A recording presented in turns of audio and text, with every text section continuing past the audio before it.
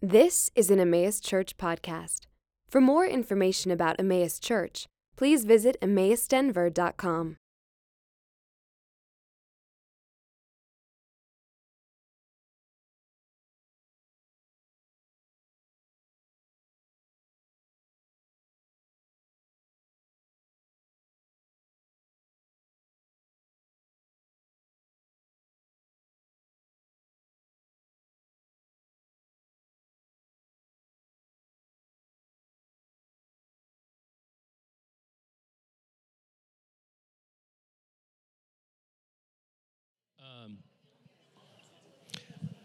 I think I'll introduce our speaker first, and then I'll read the scripture passage. I think most of you got a chance to meet Mike. Interesting. I don't even remember specifics, but I think the first time I went to a CCD meeting where there was a bunch of other pastors, I remember Mike saying something along the lines of, that's just what scripture says. I don't know how you can get around that. And I was like, I don't know this guy at all, but I like him. So it was a fun sort of first meeting with some of the pastors in Denver. And then last year we did our Advent guide was through Mike's organization, Blue Sky, right? Urban Sky. I know, there's Urban Sky, and that's what he has decided to do, helping a handful of different nonprofits, working with other people in ministry across not just the city, right, kind of all over the place. Yeah, and after planting a church called Scum of the Earth a few blocks down, and he planted that church, and he was there for quite a while, and is now sort of working with other pastors as well. He's been a big encouragement to me. I also enjoyed the conversations during the Advent season where we would discuss what to preach through, and we did the Christmas carols as a sermon series, and so having a bunch of older men around that are like, oh, we've preached like a bajillion sermons in our lifetime, so this is old hat, here's some things, this and this and this, and so kind of being the new and the younger guy, it was just nice to be around some older men and women who just exude the confidence because they've kind of been through that a lot. So that was really just encouraging to me, and I appreciated those mornings discussing those things. So we got a foster kid, and I reached out to Mike. Ben was like, hey, you should ask someone from CCD to come and preach for you. And I was like, Mike was like the first person that popped in my head. So you weren't like the third person I text. You were literally the first person I promise. You were the first person from CCD I texted, and I was like, and he texted me back within minutes and was like, yeah, I can do this date. It would be great. And so I really appreciate that. That's just another encouraging thing for me. So Mike asked that we read the scripture passage of the Lord's Prayer, as well as something from James, from a particular version of the Bible. So I'm going to be reading off the screen as opposed to having it in front of me. And then Mike will come up and take it away from there. So if you would stand for the reading of God's word. Pray like this: Our Father in heaven, may your name be kept holy. May your kingdom come soon. May your will be done on earth as it is in heaven. Give us today the food we need, and forgive us our sins as we have forgiven those who sin against us. And don't let us yield to temptation, but rescue us from the evil one. If you forgive those who sin against you, your heavenly Father will forgive you. But if you refuse to forgive others, your Father will not forgive your sins. Matthew 6, 9 through 15. Now in James, so whatever you say or whatever you do, remember that you will be judged by the law that sets you free. There will be no mercy for those who have not shown mercy to others. But if you have been merciful, God will be merciful when he judges you. This is the word of the Lord. You can be seated.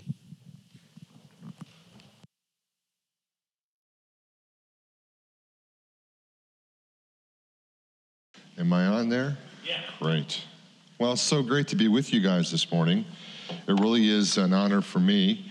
I have a very soft spot in my heart for church plants and new churches, having been through that myself. My wife Mary is with me over here, so make sure you say hi to her.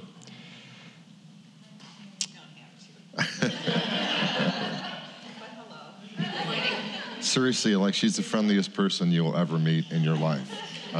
It's a spiritual gift. I don't even try to compete. You'll be best friends after 5 minutes. There's a Chinese proverb that says, before starting down the road to revenge, dig 2 graves.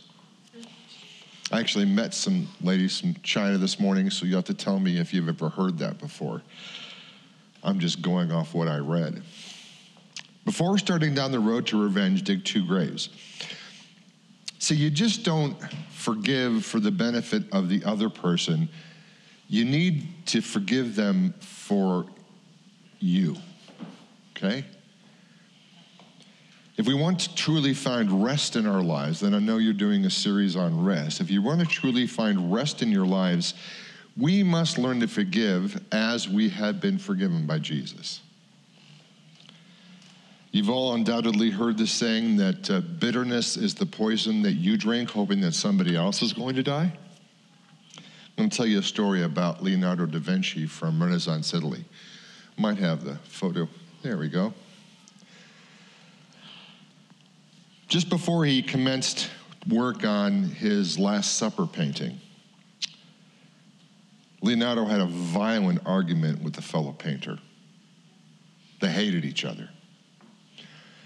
And as an act of revenge, Leonardo decided to paint the face of Judas as this painter. If you don't know who Judas is, he's that guy right there with the elbow on the table.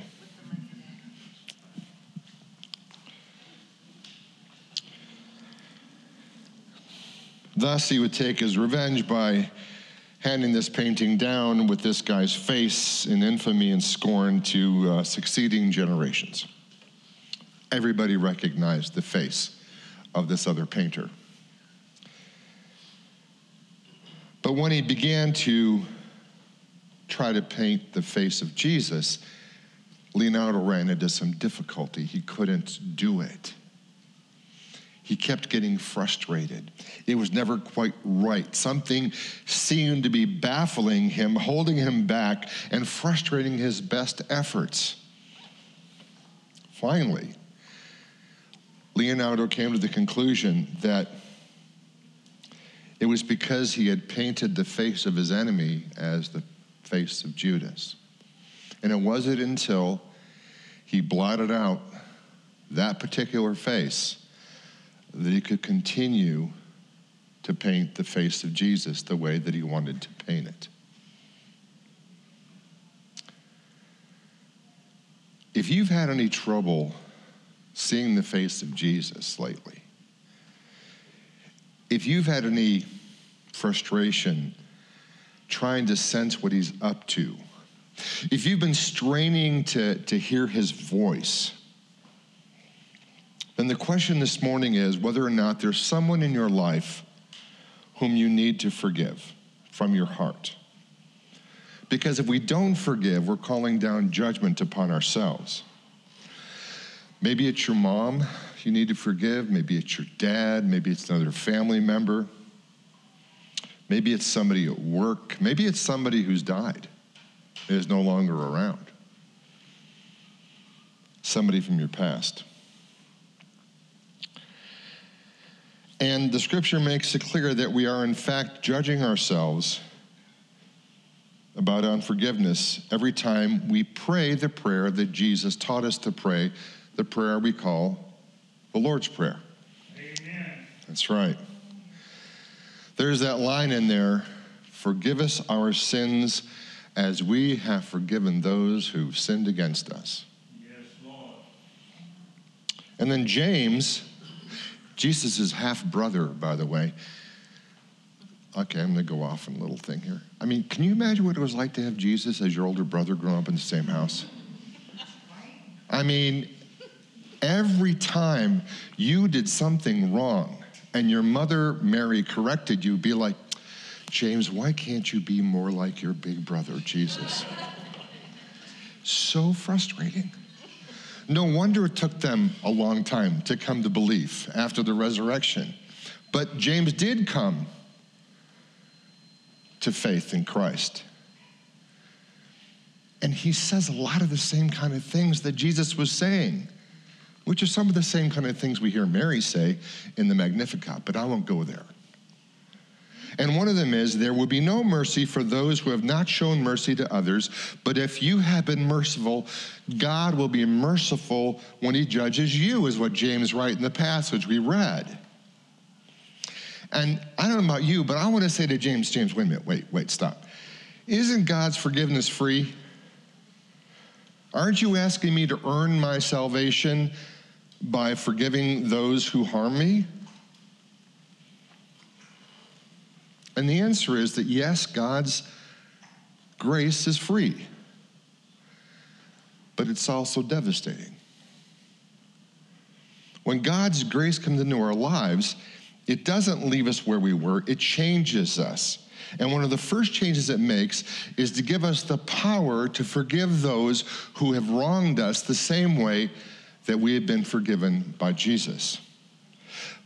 If we don't forgive others, we are in a sense proving that we have not accepted the forgiveness that Christ has already offered us. And thus it's removed. When we refuse to forgive, and here's the kicker, we actually allow the sin that was committed against us to hurt us twice. Once when we were first sinned against, and then every time it prevents us from receiving the grace and forgiveness of Jesus for ourselves. We need to stop the pain and forgive. So I'm going to tell you what forgiveness is not, okay? Should be a list up there. Forgiveness is not a feeling, but an act of your will. You may not want to forgive somebody who has hurt you. Totally understandable. I get it. If you don't want to forgive someone, ask God to help you want to forgive them. God can help you with the desire to forgive because he wants that ultimately for your sake as well as for the other person's sake. So if you don't feel it, ask to feel it. Number 2, forgiving is not agreeing with what was done to you. And this lie stops a lot of people from forgiving, is that somehow if I forgive her, if I let her off the hook, somehow she's going to think that's fine. The rest of the family is going to think that's fine. It's not what's going on.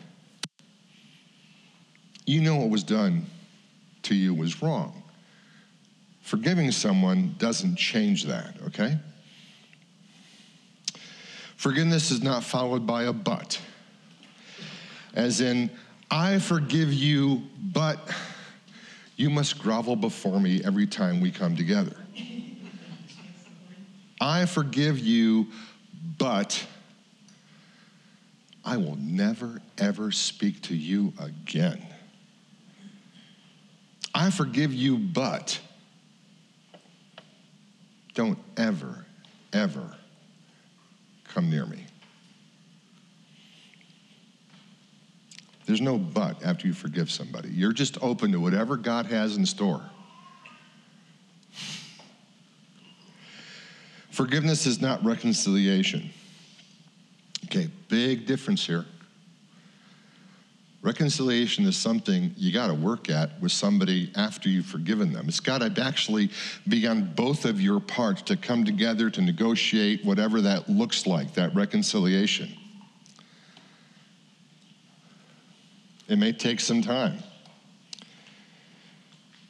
It may take some time because maturity has to happen in both of you. It may take some time because the person has already died. And you may only be able to reconcile in the afterlife.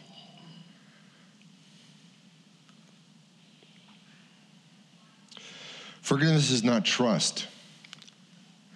All right, I might forgiving you for stealing my wallet, but I will never leave it unguarded around you again. Understand? I can let that go, but that doesn't mean that I want more of it.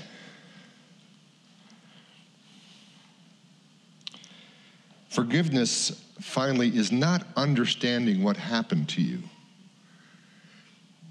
This is a big deal. Sometimes we feel like we cannot forgive somebody until we figure out exactly why the Lord let it happen. And frankly, I wish it was that way.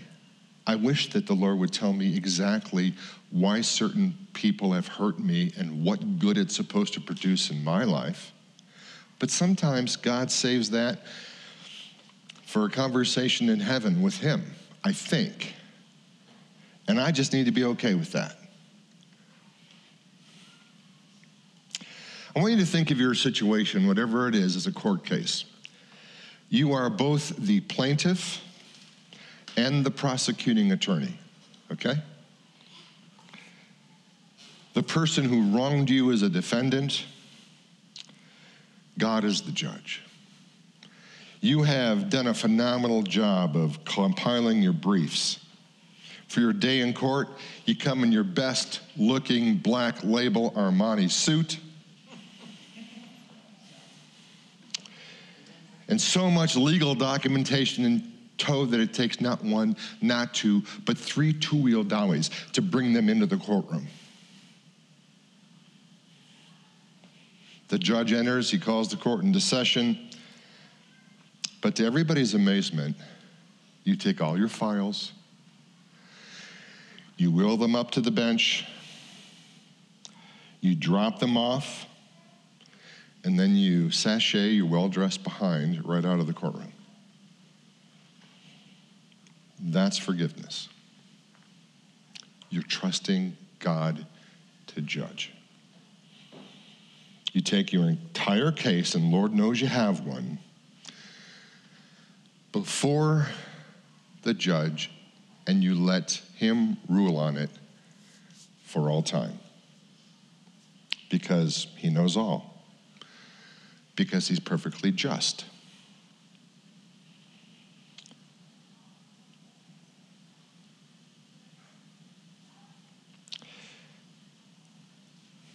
Folks, if you're struggling with unforgiveness, I beg you, please decide today, this instant, to take all your files, all your judgments, all your evidence, all your prepared speeches, and leave them in front of the judge. He cannot act contrary to his own nature. He's both just and merciful. He's always good. And he'll do right by you. And as often as you find yourself going into that little computer inside your brain and accessing those files again, I want you to mentally place those files in an email and send them to Jesus. And then sometime down the road, you're going to get a FaceTime or a Skype from Jesus, and he's going to show you his smiling face saying, well done, that you did that again.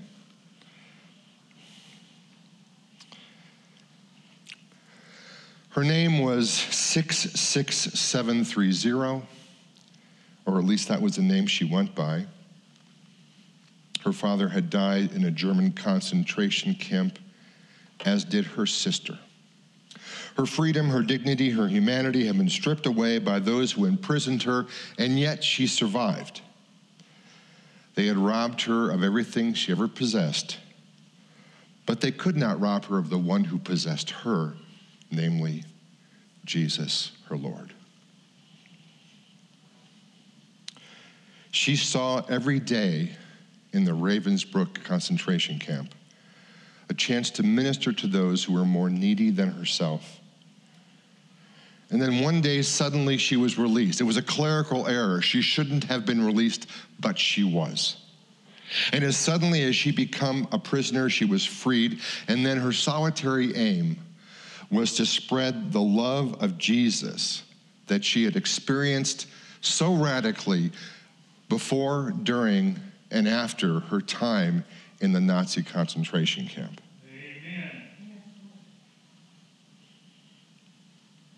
When the war was over, she began traveling and speaking, sharing her Savior. And then one day something happened at one of our meetings that shook her to the core. I'm going to read you her account of what happened. But you wouldn't probably know her as 66730. You would have heard of her as Corrie ten Boom. This is what she writes. It was at a church service in Munich, Germany, that I saw him, the former German SS soldier who had stood guard at the shower room in the processing center at Ravensbrück. He was the first of our actual jailers that I had seen since that time.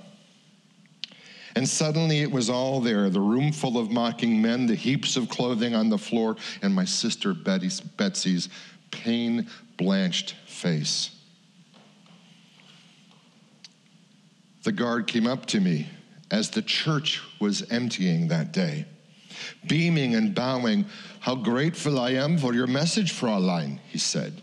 "To think, as you say, he has washed my sins away." His hand was thrust out to shake mine. And I, who had preached so often to the people in Bloemendaal the need to forgive, kept my hand to my side. Even as the angry, vengeful thoughts boiled through me, I saw the sin of them.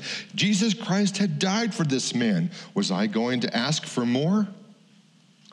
"Lord Jesus," I prayed silently, "forgive me and help me to forgive him." I tried to smile. I struggled to raise my hand. I could not.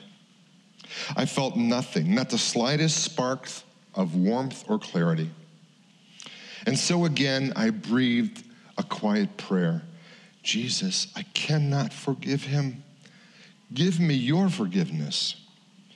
As I took his hand, the most incredible thing happened. From my shoulder, along my arm, and through my hand, a current seemed to pass from me to him, while all of a sudden into my heart sprang a love for the stranger that almost overwhelmed me. And so I discovered that it is not on our own forgiveness any more than on our own goodness that this world's healing hinges, but upon his. When he tells us to love our enemies, he gives, along with the command, the love itself. Just an amazing story. Philip Yancey, a Christian author who lives just up in Evergreen, Colorado, in his book, What's So Amazing About Grace, says this: "At last I understood. In the final analysis, forgiveness is an act of faith. By forgiving another, I am trusting that God is a better justice maker than I am. By forgiving, I release my own right to get even and leave all issues of fairness for God to work out. Yes, Lord. I leave in God's hands the scales that must balance justice and mercy." And so my question this morning is that simply, is there someone that you need to forgive? Is there someone that you haven't talked to in a long time because of what they did? Is there somebody you refuse to think about most times? Is there someone whom you avoid like the plague, whom you won't sit beside, someone you just feel like spitting upon? Is there someone whom you are waiting for a confession from before you offer forgiveness?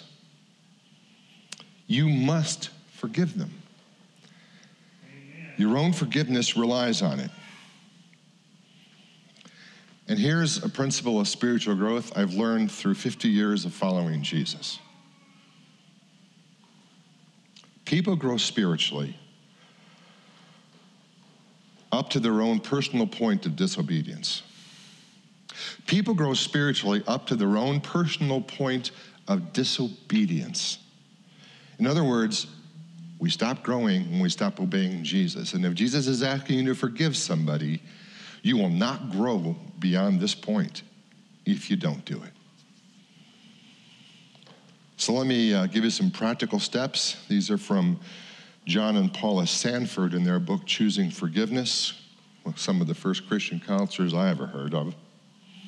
Number one, ask for God's help.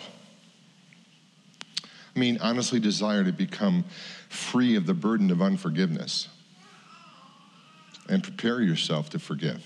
Ask for God's help. Number 2, clarify just what it is you need to forgive.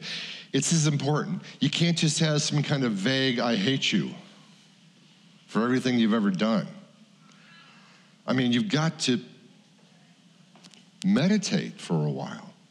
Remember some specific instances where you were hurt so you know what you have to forgive the person of. Verbalize your feelings and your desire to forgive. You can say out loud, I forgive John for X, Y, and Z. Be specific, be detailed, be real. Believe it in prayer, and expect the Lord to accomplish it. I mean, he will answer this prayer because he wants you to be free. Number 3, sit down with a wise counselor or a friend and talk it over. This is so important because we are blind to our own junk. We got these huge blind spots. Blind spot is someplace you can't see, it's somewhere back here for me. I can't see my hand. I need you to tell me, is my hand, are my fingers really moving? Because it feels like they're moving. Other people can tell you what's going on that maybe you don't understand.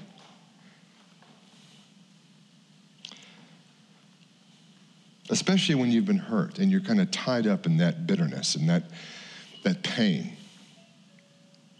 Counseling will give you the perspective that you need. And I don't mean just professional counseling. I mean pastoral counseling. I mean your own best friends who know you. Number 4, get in touch with your own need for forgiveness. I mean, make a list. If you're having a hard time forgiving somebody, make a list of everything God's forgiven you for, and then realize you don't know all the list. Isn't that scary? There are things I've done to people I'm not even aware of. Trust me, I get like Facebook messages 10 years later from people who went to scum of the earth saying, you hurt me. And I'm going, oh no, not again.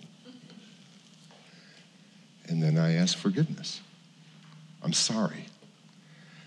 If I know now what I knew, if I knew then what I know now, I think I may have reacted differently. This just happened to me just last year.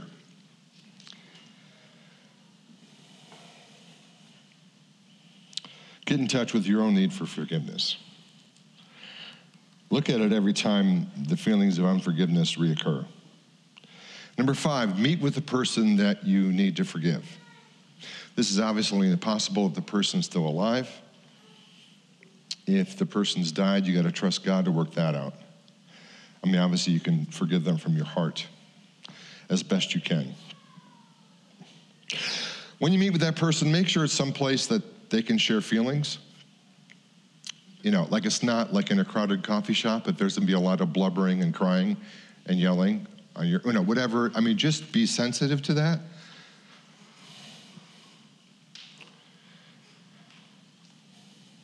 If the person lives across the country, maybe you can do a FaceTime or a Zoom call or a Skype call or something from a private room in your home.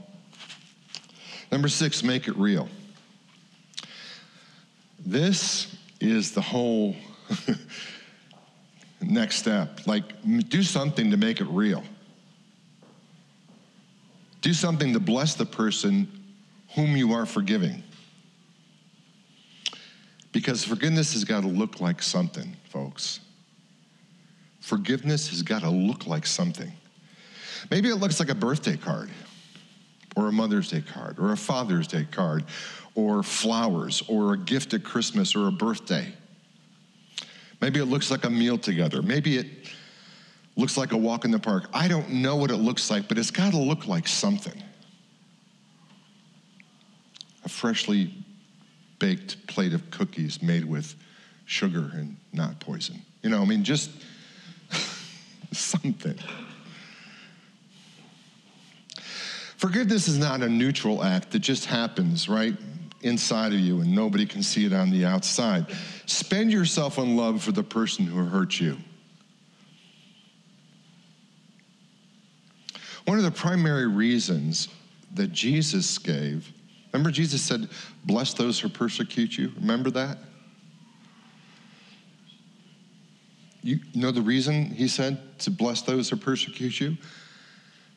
Because I think the purpose of persecution is to learn how to forgive and love the persecutor. That's what I think.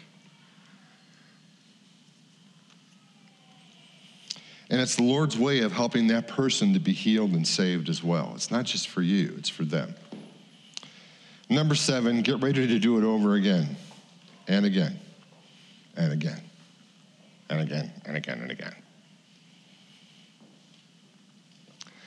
I always think of Ned Ryerson from Groundhog Day. Am I right? Am I right? Am I right? Am I right?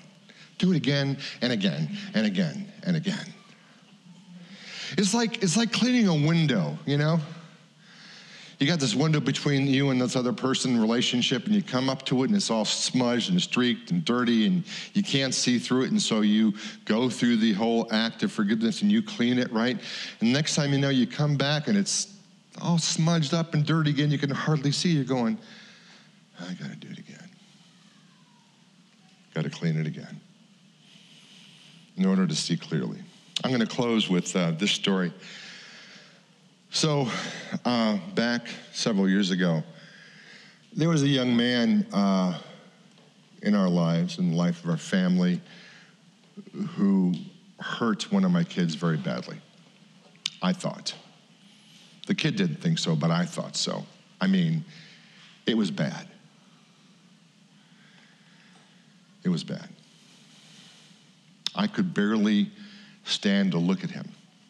I would get literally nauseated seeing him next to my daughter. I mean, I couldn't drink, eat. I just had to walk out of the room. He was not allowed in my house. Everybody knew that. A couple of years went by, and I just kind of cut him out of my life. I go to this preaching team, kind of like what Aaron was talking about that we did for the Advent Guide. I went for still go 20-some years with these other pastors in town, and we would talk about sermons every week. We would talk about our lives every week, and then one of the guys, like 80-some years old at the time, other guys were about my age, and pretty soon this 80-some-year-old retired Presbyterian minister looks at me and he says, Mike, have you forgiven that guy yet? I said, Les, just back off. I'm working on it. The Lord and I are talking about it. And then he points his bony finger in my face and he says, because if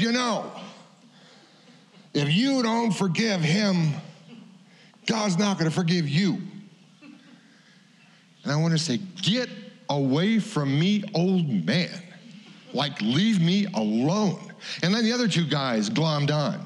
And they're all telling me, you got to forgive that guy. And going, guys, I'm not ready. So we break up after lunch. I get in my car. I'm so angry. I get in my car. I start driving, and I got to pull over to the side of the road, like right away. I just come out of the parking lot, and I pull over to the side of the road. And I'm screaming at God, going, God, you know I'm not ready for this. And that little quiet voice comes into your head, the little thoughts that pass through your mind. And this is what I thought. Remember your coaches when you were playing sports?